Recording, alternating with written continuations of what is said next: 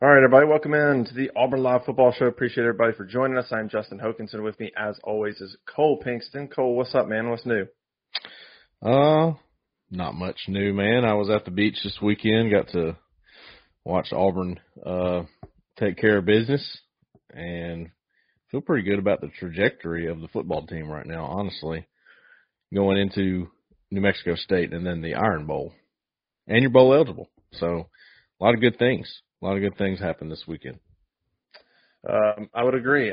Let's get into all of that first. Let's give a shout-out to our couple of sponsors of the show. First, Session Cocktail in downtown Auburn, right there on Magnolia Avenue. Go check them out. Session Cocktail, happy hour from 4 to 6. Awesome place to go get some drinks, hang out, sit at the bar, sit on the couch. They have a lounge right there you can sit into. A lot of specialty drinks. Of course, they'll make whatever you want. But go check them out, Session Cocktail in downtown Auburn. I would suggest if you live in the area to go try happy hour. That's a really good time to go. So go check them out. Appreciate their support of our show. The good people there at Session Cocktail, as well as GameTime.co. GameTime.co if you need last-minute tickets for games or sporting events or comedy shows or whatever you got going on. Go check out GameTime.co. They have an app as well. Promo code War Eagle, get 20% off your first purchase, and they'll match any difference that you get if you find tickets cheaper somewhere else. They'll match that difference plus some, so there's really no risk there. To go check them out, GameTime.co, great opportunity to get last-minute tickets to kind of your favorite event. All right, Cole, let's talk about it. Auburn takes care of business against Arkansas, who, boy, I think we were all wrong on this one. I think we all gave Arkansas too much credit, and including Vegas. I mean, Auburn was a 2-point underdog. I think I don't think we were wrong. First of all, Auburn had played Mississippi State and Vanderbilt, not exactly world beaters. So while Auburn was playing better, you didn't exactly know how much better because those two teams aren't great. Arkansas comes off a really nice win at Florida. Changes the offensive coordinator, and you think, okay, they've got a little momentum. Different offensive coordinator, KJ Jefferson, maybe they got a little spark. And you look at their schedule. I mean, look, those close losses are worth, paying attention to. When you go to Alabama and lose by 3, and you go to LSU and lose by 3, and you go to Ole Miss and lose by 7, it takes a decent football team to go do that. You're not a bad football team if you can go pull all that off. And so I think all that combined just sort of led you to believe that this could be a tricky game for Auburn. And it was anything but complete blowout from the get-go. I mean, touchdown, 3-and-out, punt return, ball game. That thing was done. And then Auburn made it 21 with 6-something minutes in the first quarter, and this thing was over. Arkansas looked lifeless, which was shocking coming off a win in Florida. They come home, and they looked completely lifeless. And Auburn looked like the hungry team, the team playing for something. And Arkansas did not. Really, really shocking, I think, on both sides of the ball, how pitiful Arkansas looked and how dialed in Auburn looked across the board. Offense, I gave it A's across the board in my report card. A on special teams, A on defense, A on offense. First time I've done that all year. That's really hard for me to just give A's across the board, but that's what Auburn got. What surprised you? What stood out to you in this 48-10 win? Yeah, I had Auburn winning when we did our predictions, but I gave Arkansas's offense a lot of credit because of KJ Jefferson. When I did the edges, I gave Arkansas the edge on quarterback play. I didn't expect Auburn's pass rush to be so good, and really Arkansas's offensive line. I need to discredit that a little bit because they were awful, absolutely awful. But I want to give credit to Auburn too because they're playing out of their minds right now on defense. But I don't know. I think in today's football world, I think head coaches spend most of their time worrying about if their team's going to be motivated. It's very unfortunate. It's where we are in this world of NIL and just the generation, dude. Are you going to be motivated? How much do you care? How much do you care right now? I think that's going on all across college football, and it's almost impossible to make a bet on anything or to say this team's going to win this week unless you have a really good motivator as a head coach. And I think Hugh Freeze is, and he knows what he's doing as far as that goes. On Arkansas' side, yes, you just had a big win at Florida, but you've been let down all season. And, you know, even that win wouldn't have put you in bowl eligibility if I'm not mistaken, right? Were they at 4 wins? To Arkansas? Yeah. They needed to win out, which they have Auburn, Florida International, and then, you know, you win those 2 and you have a big one against Missouri. Probably, obviously, the way Missouri's playing, lose that one, but they had a shot. Yeah. Well, motivation's a big deal, and Auburn is the motivated team right now. They got something to play for, and Hugh Freeze has done a good job, and the staff, not just Freeze, of saying, look, I don't think y'all understand, and maybe they didn't at one time, how important a bowl game is in our first year here. And I want to go back to the whole roster thing and where he's talking about, you know, he makes these comments where people have been like, well, you shouldn't do that. You know, you might hurt somebody's feelings on the team. Well, it's not against them saying that you don't have the roster you need right now. You just need more of them. You don't have depth on defense. You know what I'm saying? We talked enough about that. My point is, Hugh Freeze has figured out how to motivate them and get them to buy in and understand. And whether that continues or not is almost as hard to figure out as when a recruit might make their commitment right now. But it seems like it's going in the right direction. Yeah, I remember Freeze talking about after the Ole Miss loss, needing to keep the players engaged. Mm-hmm. That was his big message. You know, hey, look, it's been a rough go, but you guys got to stay engaged. You got to stay connected. And they did. And winning at home against Mississippi State was kind of that turning point game. We talked about it that week, almost being a must win for Auburn. Yeah. If they wanted to go bowling. Of course, we didn't know Arkansas, you know, they would probably still be going bowling, assuming they beat New Mexico State. But we just talked about the importance of that Mississippi State game, and it was huge. It got the ball rolling. And I think some close losses helped. Losing close to Georgia helped. Losing close to Ole Miss helped kind of keep the team like, dang, we're not far away. You know, that helped keep them engaged as well. But, I mean, that's as dominant a performance. You can say what you want. Arkansas's got 3 wins. I know they're struggling. But it's on the road in the SEC, and it's not Vanderbilt. Okay? Yeah. And so that's the type of beatdown, even if it's a 3-win team, on the road, that's the type of beatdown that is I mean, it's just impressive. It just is. That's the kind of beatdown you'd see from an Auburn team that might win 9 games. Yep. You know, you go on the road and just demolish a team. It was really impressive. And you're right. The defensive line for Auburn is getting better, or maybe it was both. My gosh, I mean, they completely dominated Arkansas's. I think Raheem Sanders had 9 carries for 0 yards in that game. Wow. I didn't even, you know, during the game I wasn't even looking. I'm going to double check that right here because I got the stats.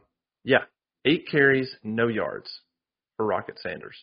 And then of course you tack on the pressures and the sacks. What do you make of Auburn's defensive line? Marcus Harris has played well all year. Now Jalen McLeod's healthy. He talked about post-game. It's kind of the 4th game he's been healthy. You know, because even when he came back, he wasn't completely healthy. He looks 100% now.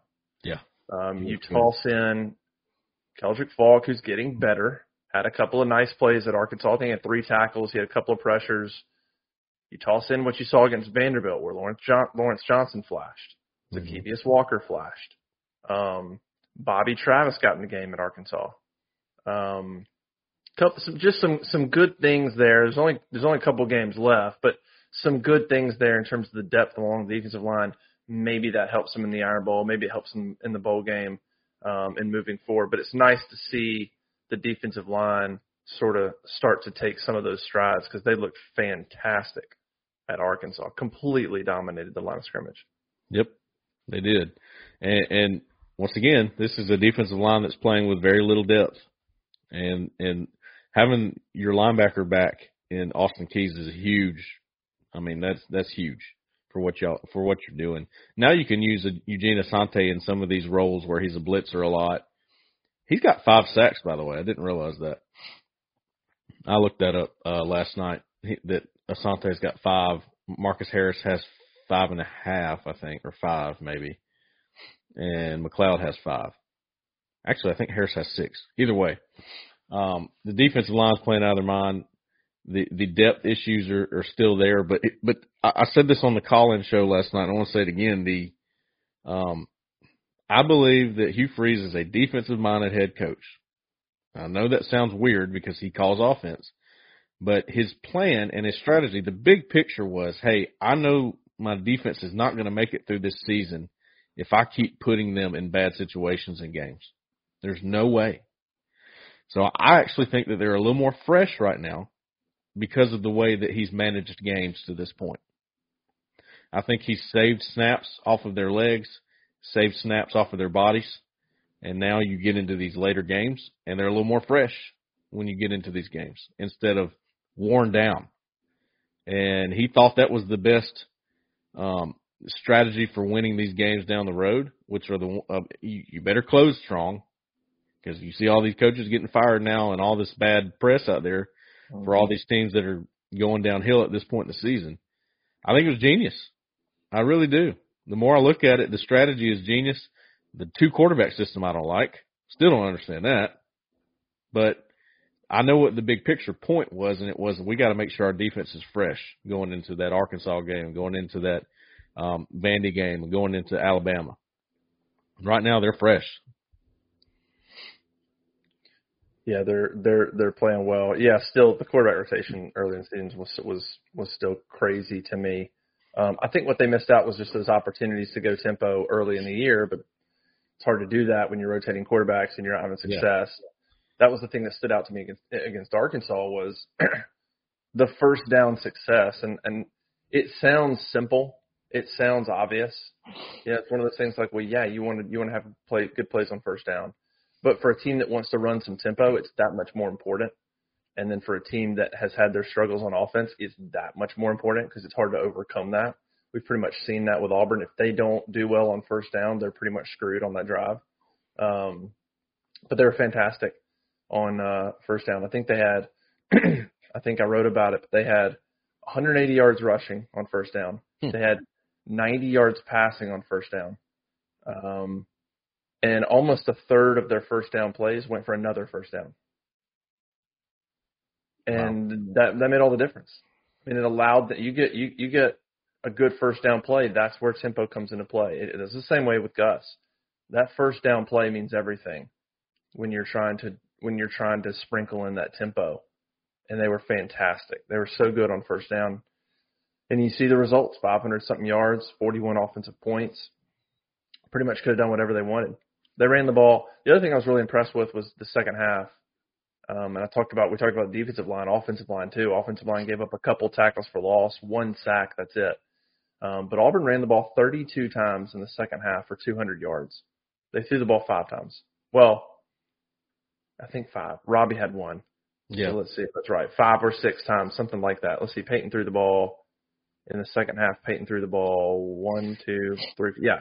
So Peyton threw the ball 4 times in the second half. He was by the way, Peyton's numbers in the second half, 3 of 4, 2 touchdowns.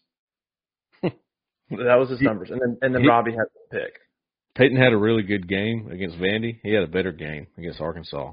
He was about as good as you can do it. Even Cole Kublik wrote, that's the best I've seen an RPO operated this year. Yeah, I mean, well, and he just was killing them on the runs. Arkansas was just selling out on the edges. And I don't know. I love me some T-Will, but I don't know. They were just crashing and making it kind of easy for Peyton to pull and run around the edge. I mean, there was a ton of yards before contact. He was just jogging around the edge with some big gains. I think the plan early on was, hey, if you're being read as a defensive end, meaning you're not blocked and they're trying to read off of you, make it difficult by running upfield straight at the quarterback. That makes that mesh point really hard. Yeah. Peyton Thorne just handled it perfectly. I mean, he couldn't have handled it any better. a couple times. You might remember the slant to Caleb Burton in the first quarter. First play? Second play, I think. Second play? First drive for sure. Yeah. Uh-huh. That edge that they were reading on the zone play just came right upfield screaming at him, and he just held his poise, pulled the ball, sort of took a step back, and the cameraman lost him, and then he throws to the slant, and it's a perfect throw. He did it again on a little third and 3 run where he's supposed to be thrown to an out route, but he pump fakes, and gets the guy to come off his feet, and then he takes off for a first down. I mean, that's just poise. And that was the problem with him early on. He was shaky and nervous, and he doesn't look like that right now. He looks poised. Yep. And again, I go back to something that I said when I was banging my head against the wall about rotating quarterbacks, and that was just the vibe I got from watching Peyton. You go back to the end of the Cal game, and you can see glimpses of it.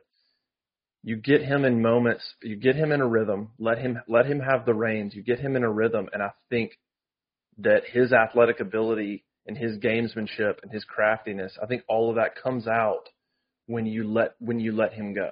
When you sputter him and you pull him out and you put him in, I think you just halt a bunch of his good features. And and not everybody's like that. Some guys could just, hey, put me in whenever and I'll make the play. But Peyton's a rhythm guy. I think Peyton is a rhythm guy.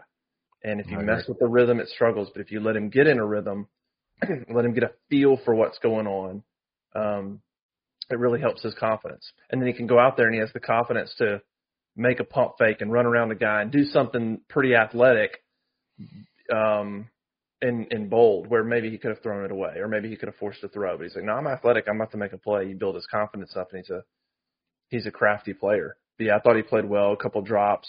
I think he finished 12 of 20. So, I mean, a couple of drops, 14 to 20. I mean, it could have been better. Obviously, threw another just horrific pick. Let's just call it what it was.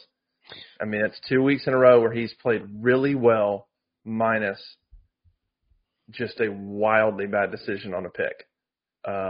So you hope that doesn't happen in the Iron Bowl, because you can't afford turnovers in that game. But he made up for it. 3 touchdowns passing, a touchdown rushing. So if you're going to throw one pick, but you're going to come back and account for 4 touchdowns, that'll do it. But again, it was the same thing, just late. Just stared at him, hesitated, and then just tried to force something, which is just something he's got to work on. Which is interesting, because he generally will. A lot of the times he'll tuck and run that.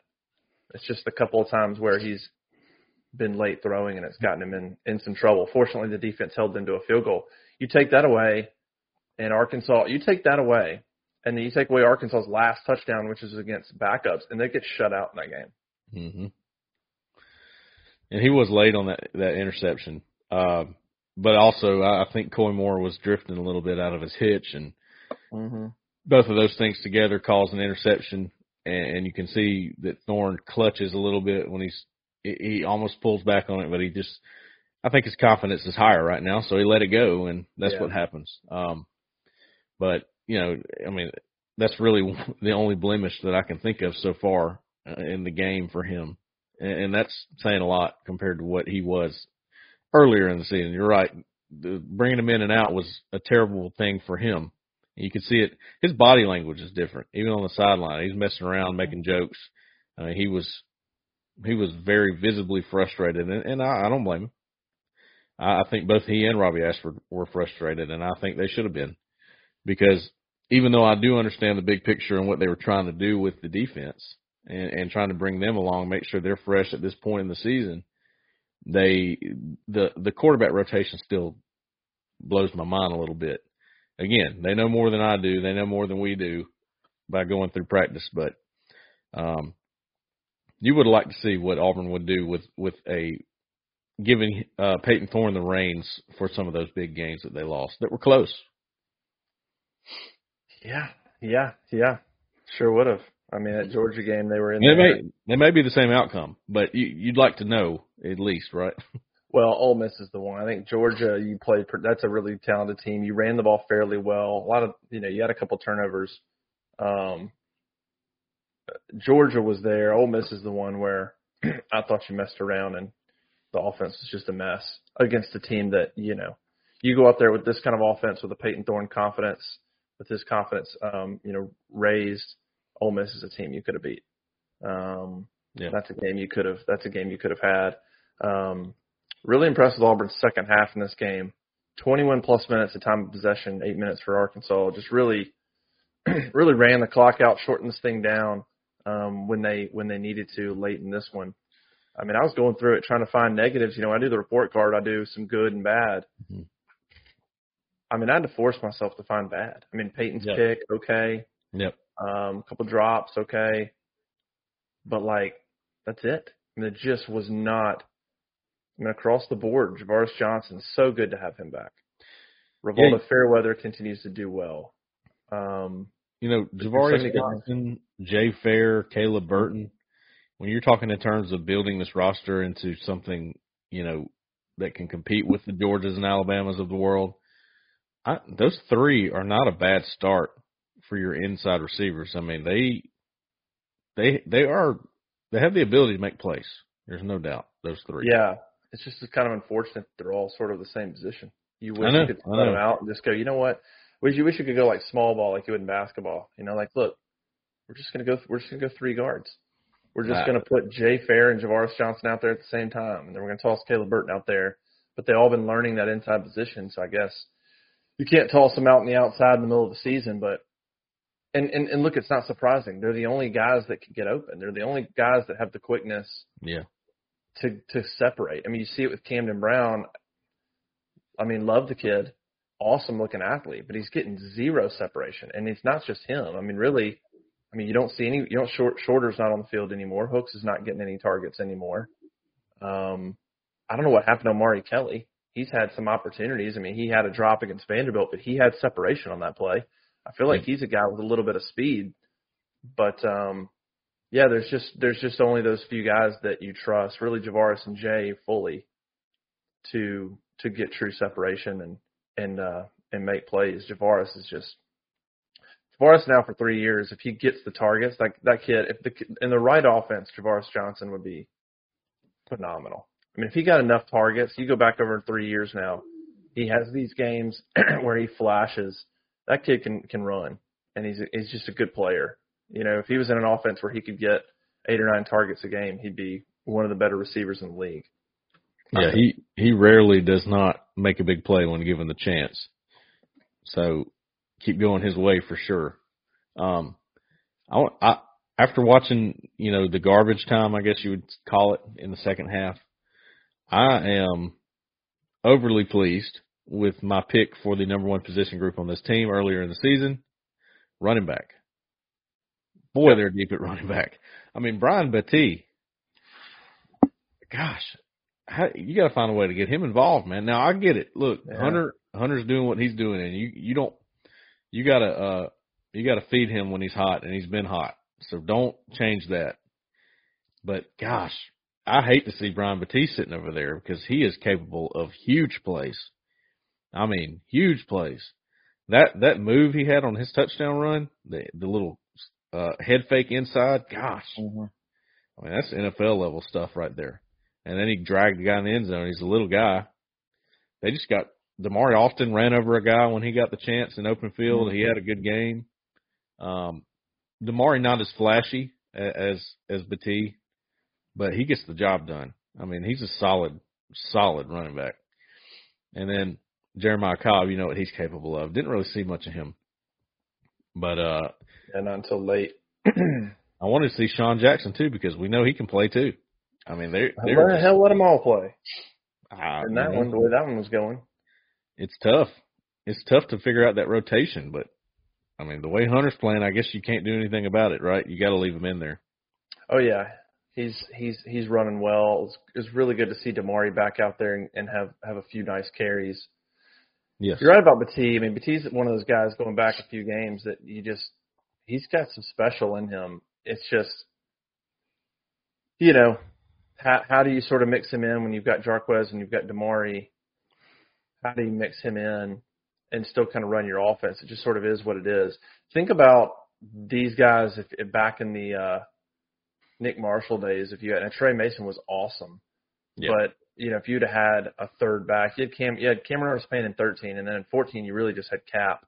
You had Corey Grant on some sweeps and stuff. But man, this running back room, it's as deep as, I don't know. I'd have to go back a ways to think about Hunter, Damari, Batee, and then even Jeremiah Cobb. I'd have to go back and really think about 4 backs that have some different talents, but are all, like if Jeremiah Cobb was the guy, if everybody else got hurt, and Jeremiah Cobb was the number 1 running back, I mean, yeah, you'd be okay. You'd be okay. Like, yeah, he's young. You'd miss a little. There might be some things that he's might not be as good at. Patient, running the football, finding holes, whatever. But still really talented. I think you feel like you could still compete. And I don't know the last time Auburn had 4 guys that you could go back that deep. I mean, obviously, 13 you had Trey Mason, Cameron Artis-Payne, you had Corey Grant.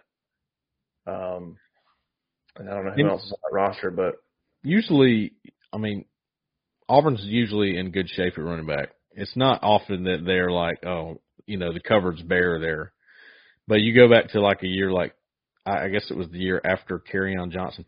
Well, even the year of Kerryon Johnson. Well, the years they had Boobie Whitlow was. I mean, the fact that he was your starting running back. That was where does he land on this in this room? Is he 5th string? Is he behind Sean Jackson? Is he in front of Sean Jackson? Somewhere in there for me, yeah. Yeah, and he was a playmaker. Don't get me wrong, but he fumbled the ball a lot. He was inconsistent, that kind of stuff. His vision was horrible. Yeah. So, I mean, even when Kerryon Johnson went down in the Iron Bowl, Auburn was, Cam Martin had some moments, but he wasn't really a number 1 guy. You know what I mean? But now you got 4 guys, maybe even 5, that could go and be a Power 5 starter and be a 100-yard-a-game guy, in my opinion. Yeah, I mean, you had Jarquez finished 109, Peyton Thorne finished 88, Alston finished with 64, Batee finished with 42, Ashford finished with 32, and Cobb finished with 20. By the way, if Cobb doesn't go -5 on his very last carry, where it's just running out the clock and Arkansas sells out, they would have had 1, 2, 3, 4, 5. They would have had 6 guys, including 4 running backs, all would have been averaging over 4 or over 5. Maybe. I think over 5 yards a carry for that game. By the way, I looked this up. How about Peyton Thorne? When you look at individual rushers in the SEC, Peyton Thorne is 17th in the league, averaging 42.5 yards rushing per game. He's averaging 9.3 yards a carry. But his 42 yards rushing per game, that is more than Jalen Milroe per game. Now, Milroe has a bunch of touchdowns because that's not, Auburn's got running backs, I think deeper running backs. So Peyton, that's not really Peyton's game. But he's got more yards per game right now than Jalen Milroe, more yards per game than KJ Jefferson, more rushing yards per game than Joe Milton at Tennessee. Heck, he's even ahead of Roydell Williams at Alabama and Ulysses Bentley of Ole Miss. And I mean, it's just kind of crazy to see what he's sort of done rushing the football. But I think that would shock a lot of people if you asked right now, especially the way Jalen Milroe is playing. If you said, who's rushing for more yards per game, Jalen Milroe or Peyton Thorne? The answer would be Peyton Thorne. Almost 10 yards a carry. That is very interesting. I admittedly did not watch part of the last quarter of the game. I wasn't able to because I was getting ready for the Jamonte Waller commitment, which happened shortly after the game. I didn't get to see Robbie Ashford's drive. How many drives did he get? 1, 2? He had 1. He had 1 drive. It was pretty much all handoffs. And then when they got down to the Arkansas 23-yard line, he ran I guess what looked like an RPO. It could have just been a slant. I can't remember exactly the play, but ran a slant through a pick. Behind Amari Kelly, low. It was a bad throw. It was a terrible throw. Amari actually probably had a step, and just a throw at the feet. Good play by the Arkansas DB to make the catch, but he threw a pick, and then Holden Gerner had the last drive So just handing it off.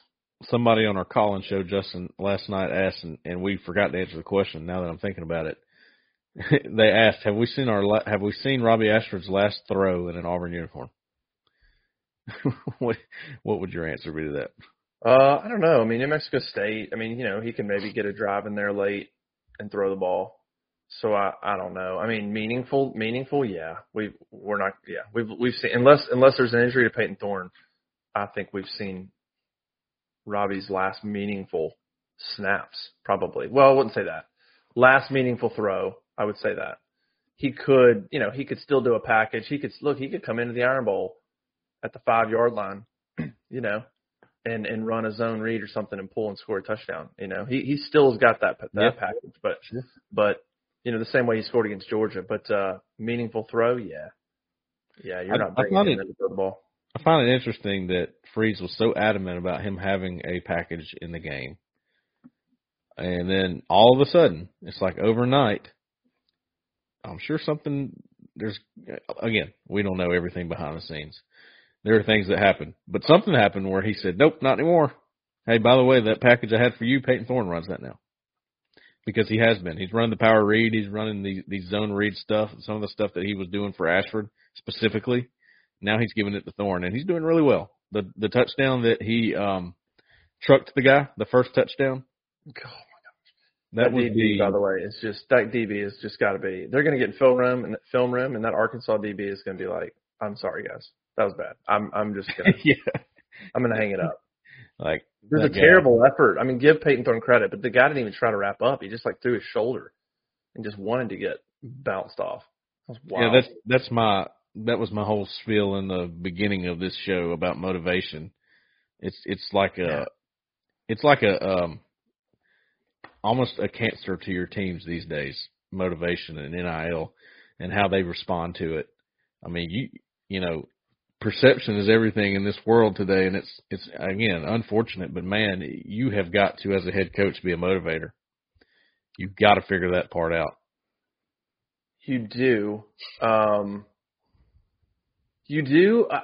I also think you've either got to be a master motivator, which I think would be exhausting, or you've got to be what Alabama and Georgia have done, and that is build a program and make the process such a thing that I don't have to motivate. Like you're so ingrained in the process that it's kind of like, I feel like it's for anybody that's got kids. I got a little girl, and it's like if you continue to have to motivate them, then they're going to rely on you motivating them. So either you better be in that for the long haul, like you better love motivating because they're going to get used to that. Like that's their way of getting up, or you build a program and a process in a way that I don't have to do that. Like you better be involved or you're out. Like we got so many guys coming in here, and the process is what it is. That's your motivator. They're also not facing as much adversity as an Arkansas is, right? Yeah. So when you're facing adversity, that's when you got to figure it out. I mean, like Shane Beamer at South Carolina, we've now seen, Jimbo's out at Texas A&M. Yep. Zach Arnett was the news this morning from Mississippi State. Yep. So they're firing coaches now. What is Shane Beamer going to do? Now he's, South Carolina's in a rough spot right now, but they're recruiting well. How do you motivate? He seems like a good motivator. We'll see if you can flip it around. But if you get on the wrong end of that, them kids will give up on you, dude.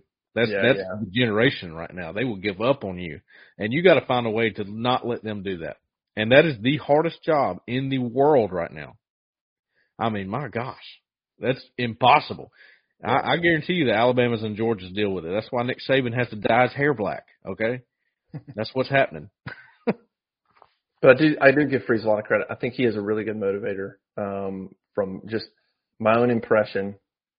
Obviously, some of the clips we see, from social, some of the things we hear from behind the scenes. I do think he's a good motivator. Yeah. In a way, I think he's the right kind of motivator. He's not a temporary rah-rah motivator. I think he is a appeal to your drive as a human being to enjoy the process or appeal to what do you want to, what kind of man do you want to be in life? Like that type of motivation is deeper and will hold with, I think, a player and a team deeper than just trying to fire them up. So I think he does a good job of getting guys to sort of buy in to the culture and the big picture. And like any team, there's probably some rough spots. When they lost Ole Miss, as good of a motivator as Hugh Freeze is, there's probably some points. I mean, he was kind of asking them, please stay engaged. Like, I can only say so much. I need you to stay engaged. I can't make you do that. It almost felt like a plea a little bit to them. Not that they wouldn't, but it was like, I need you to stay engaged and we'll turn this thing around. But you gotta want to be a part of it. And I think credit to, I think most of the team. I don't know everybody, but I think clearly there's some good leaders. I mean, you look at Marcus Harris, you look at Keontae Scott, you look at Jalen McLeod, some of the veteran offensive linemen, Peyton Thorne. There's some, I think, really good, Damari Alston. There's some good leaders and some good dudes on that team that I think really probably deserve a lot of credit.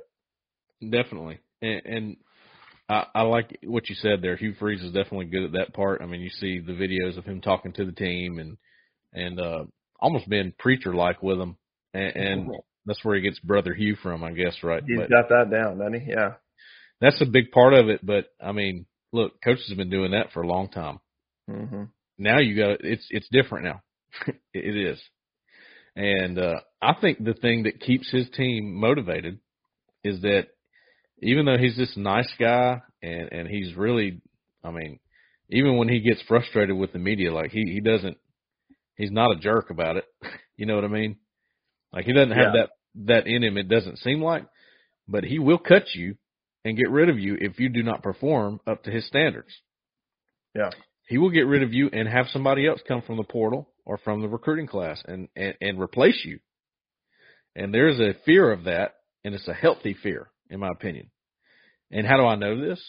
He just grabbed 20-something dudes out of the portal, and if you're not performing on the team right now, you might be in jeopardy. That's just my guess. But I know by how many people he was willing to bring in that he will get rid of somebody if they're not performing up to their standards. And that's a very healthy fear that needs to be out there that goes along with motivation. Even if you're a really nice guy.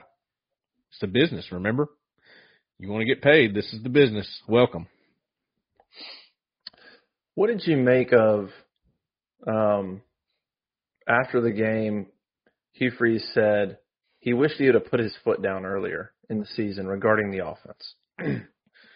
Didn't really elaborate on that, and I'm curious if he elaborates on that during his press conference, on what exactly that means. Because, I mean, look, the opponents matter. Mississippi State, Vanderbilt, Arkansas, probably none of those teams are going bowling. That helps get some things rolling on offense. But obviously they've stopped the quarterback rotation. That's been a plus that we've seen. But when you heard that comment, was there anything? What do you think he meant by I wish I'd have put my foot down earlier regarding?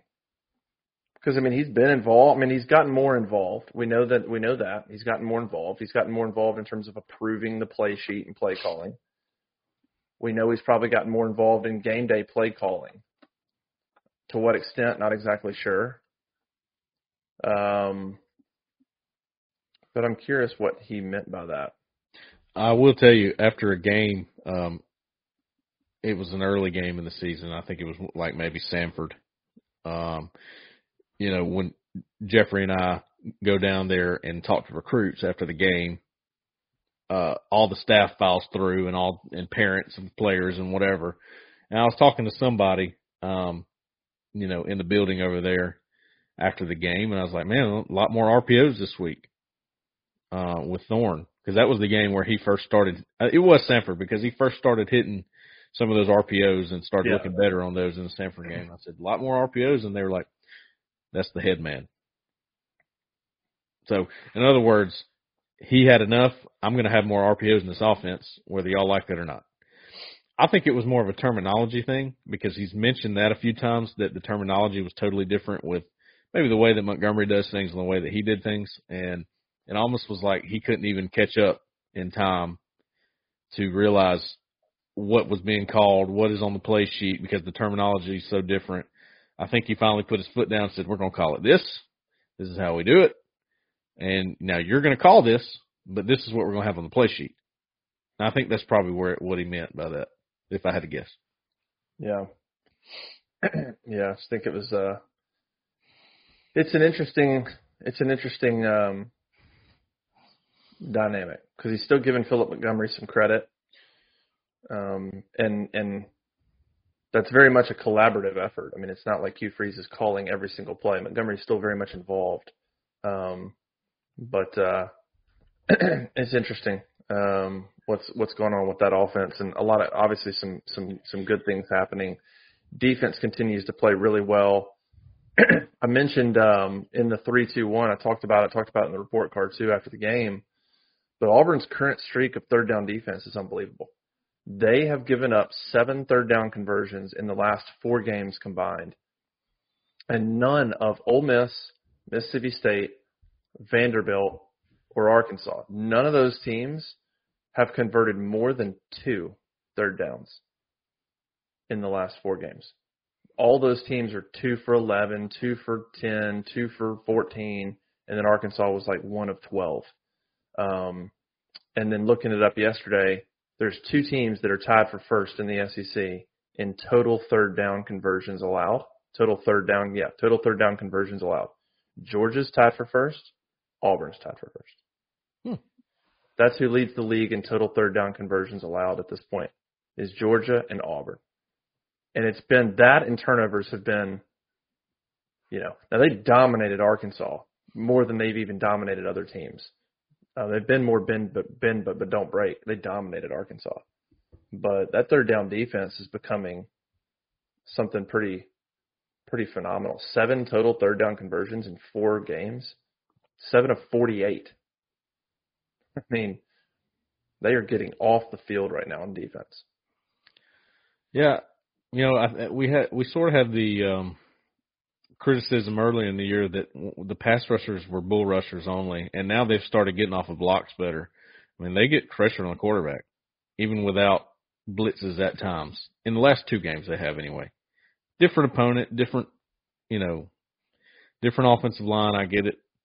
But that's a very, very good trend, and you want to continue to see that. I just think the defensive coaches like Jeremy Garrett, Josh Aldridge, Ron Roberts' system, they're all on the same page right now, it seems like. And they're just playing. I mean, they're playing out of their mind, really. Nobody expected that. Nobody expected them to be that good. And no. Without the depth. They're doing it without the depth. Just want to make that very clear. There's no depth there. I mean, really. You got a team like Vanderbilt rolling 8 to 9 guys in on the defensive line. Auburn rolls in 6. Yeah. That should never happen. That's not a shot at Jason Jones or Marcus Harris, because those guys are playing like their hair's on fire. They just need more of those guys to be able to do everything they want to do. And I actually think that was part of the holdup on offense. That's the whole point I was trying to make, and why they didn't want to go tempo, which is what Freeze said. It's pretty obvious, but that's what they were doing. And now your defense is fresh as a daisy coming in here in your home stretch, and you got New Mexico State and Bama coming up. And what if, Justin, you see the defensive line playing with that intensity in a full Jordan Hare against Bama? What could happen there? I mean, that could be pretty favorable. Yeah. I mean, I think that's going to be the talk the next 2 weeks. I think that's the challenge this week. The challenge this week is lock this team into New Mexico State. Yeah. Because, first of all, New Mexico State is a good football team. Yes. They're 8-3. They got an offense ranked in the top 40. Now, they haven't played anybody. They played Liberty. They lost 33-17 to Liberty. They actually lost to UMass in the opener. Yeah. But they're on a 6-game win streak. They did. And they're pretty good. They're a team, if you go out there and just try to think about Alabama and think you're going to toss your helmet out, you'll give up a couple plays. And you don't want to lose the momentum that you've gained over the last 3 weeks. I think this team is pretty locked in and hungry that I don't think they're going to overlook anybody. Like, I think this team's in a good spot where they're going to look forward to go playing New Mexico State because they're just enjoying success for the first time all year, like really good success. and I think they're going to want to hold on to that. So I think they'll be in good shape, but I think that's definitely the challenge with this team is lock in on New Mexico State. Don't you even think about Alabama.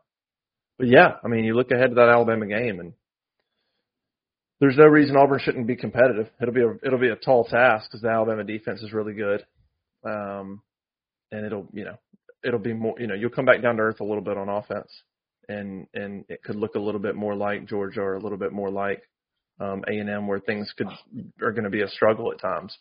But you're playing at home, and that defense will be fired up, and it should be a competitive game. I mean, Auburn has got a chance now to go in to the Iron Bowl with 7 wins. They haven't done that since 2019. And I'd have to go look up the stat. I can't remember if it's 8 or 9. There's a stat forever that Nick Saban had never beaten an Auburn team. It's a 9-win team. It was 9 wins. It was 9. I can't remember if it was 8 or 9. But yeah, massive credit to Ron Roberts and that whole staff, Jeremy Garrett, Josh Aldridge, Zach Etheridge is doing a phenomenal job with the defensive backs.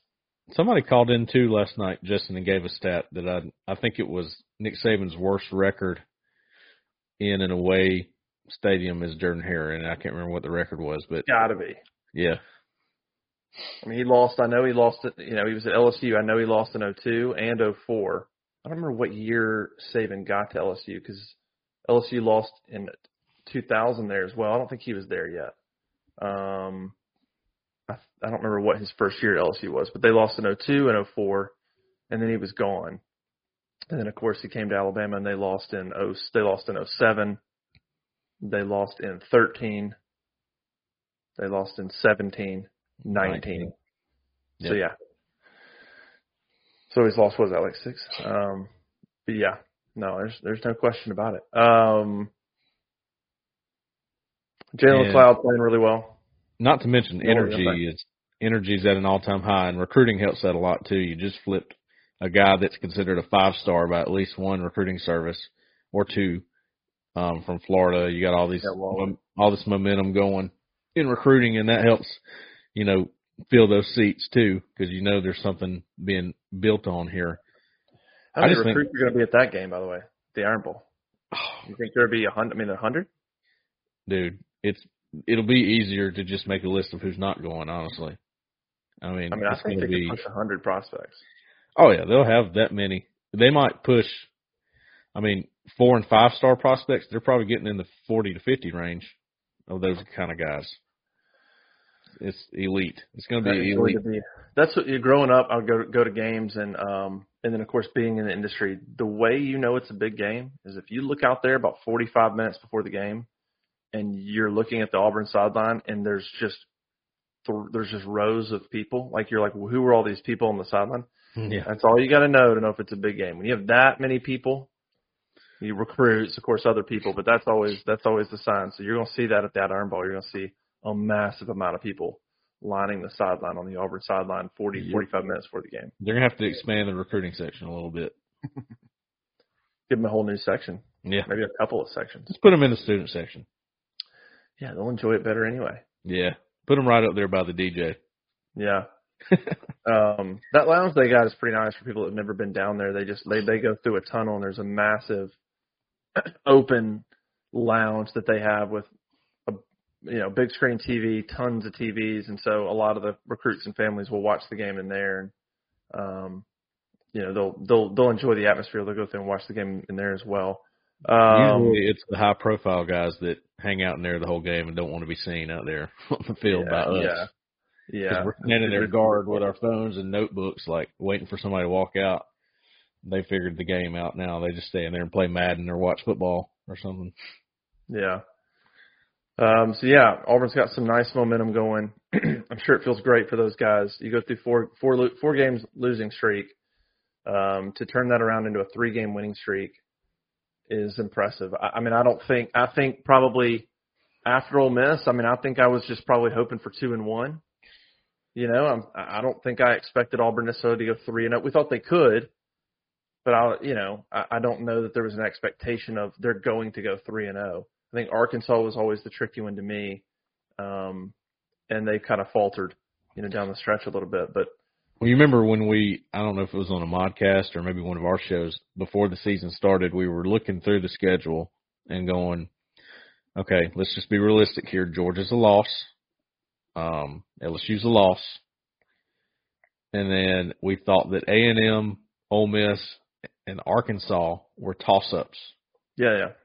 So you just needed to win one of those toss-up games to get somewhat ahead of schedule. Because on schedule, on par, I guess, what the experts thought was 6 wins, right? Yeah, if that. I mean, there was some that said 4.5, even 5.5. Yeah, nobody, certainly not more than 6. The general expectation. Mine was higher. I thought 6 was the floor, and I tweeted that out and put that out. I said 6 is the floor, and so I took the over on 6.5. And Arkansas and A&M were the game. Arkansas and A&M were the games to me. I was like, they got to win one. To get to 7, you're going to have to win one of those. Yep. And they did. Yep. Had to win a toss-up game to be ahead of schedule, and they did. Arkansas. Yeah. And I think that's important. I think Auburn fans are probably fairly happy at the moment. Obviously, 3 games in a row they've won, but it's important to look at expectations and stuff like that. That matters when you're trying to assess, how good a job Hugh Freeze did. If you look through there, I mean, they were the underdog at A&M, they lost. They were the underdog against Georgia, they lost. They were the underdog against LSU, they lost. They were the underdog against Ole Miss, they lost. They were the favorite against State, they won. They were the favorite against Vanderbilt, they won. They were the underdog against Arkansas, they won. Yeah.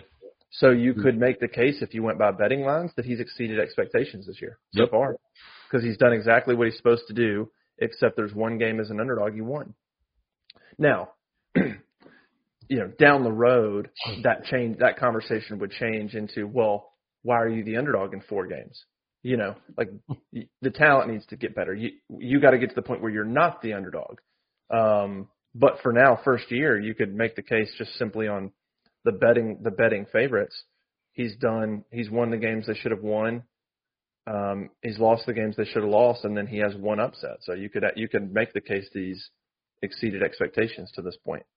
Yeah, he definitely has. Nobody expected 7 wins, so that is above par.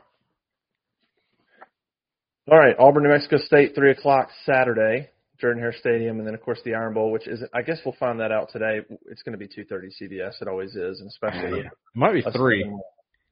It might be 3. 3 what? They've started doing 3 for some reason. Yeah, so we'll see. Alabama plays I don't know who they play this weekend, but I think they play a non-conference as well. They play Chattanooga, UT Chattanooga. Yeah, it's got to be a non-conference. They just Kentucky's another team that's yikes. That was a bad matchup. Bad matchup because they're low tempo, and when you get blitz like that, it's just not good. Yeah, they got it was a day of blowouts. I mean, LSU Florida was competitive, but LSU ends up winning by double digits. Auburn blows them out. Alabama blows out Kentucky. Missouri blows out Tennessee. Georgia blows out Ole Miss. A&M blows out Mississippi State. So it was a day of blowouts in the SEC. A&M puts 50 on Mississippi State, then fires their head coach. Yeah, they already had that decision made, and be interesting to see who. I mean, Jimbo wasn't doing anything. You kind of wish he would stay. Obviously, A&M is one of those programs they've got everything. They're in a state with plenty of talent.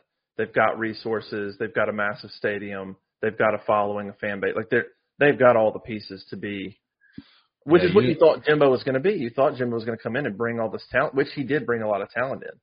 It didn't translate into wins, but it's absolutely a sleeping giant of a program in the SEC. And if you're Auburn, they're going to bring somebody in. I mean, why wouldn't if you go throw a bunch of money at Dan Lanning, why wouldn't he? Or Mike Norvell or somebody. I mean, so A&M's going to be a program now. They're going to go get, I would imagine, a good head coach, and they've got the resources, and that's just going to be one more program that. I mean, you talk about Texas, Oklahoma.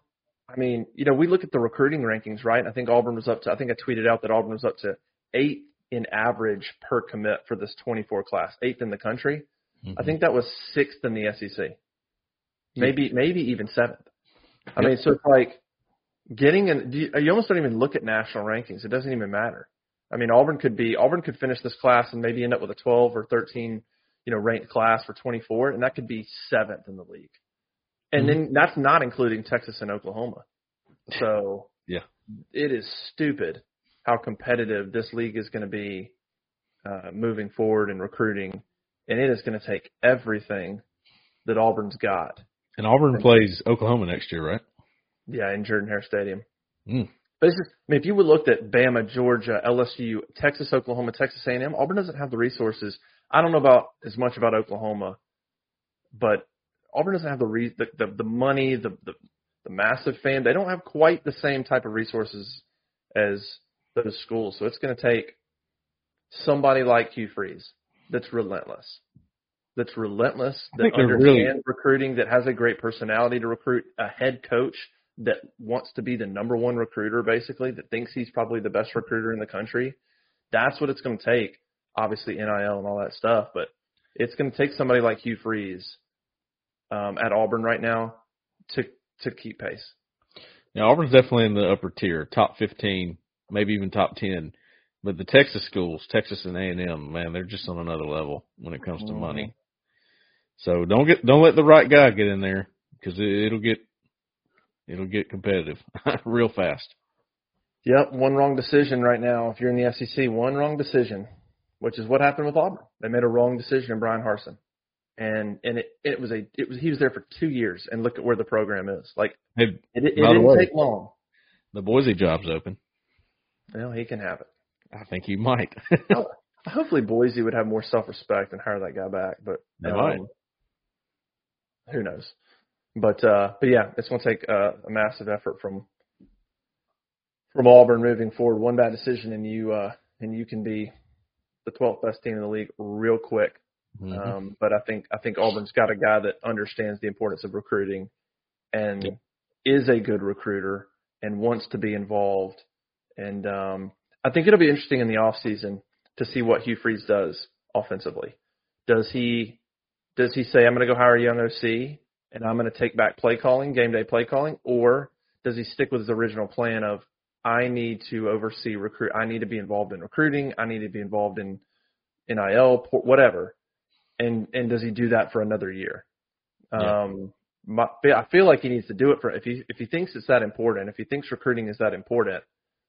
I feel like he needs to do it for another year and continue to build the foundation. If he truly believes in that philosophy, I don't know that 1 year is enough. I think he needs to do it another year. But does he want to go through what he went through this year, which was the struggle of not being involved in play calling, and do I come back in? Or I don't know that he wants to go through that either. So it's going to be really interesting to kind of see what he decides to do heading into 2024. Yep. We'll find out, though. All right, go to auburnlive.com, subscribe, take advantage of $1 for the first month at Auburn Live. Make sure and turn on notifications and subscribe to the YouTube channel and all that good stuff. And we'll be back this week. We'll have game coverage, obviously, New Mexico State.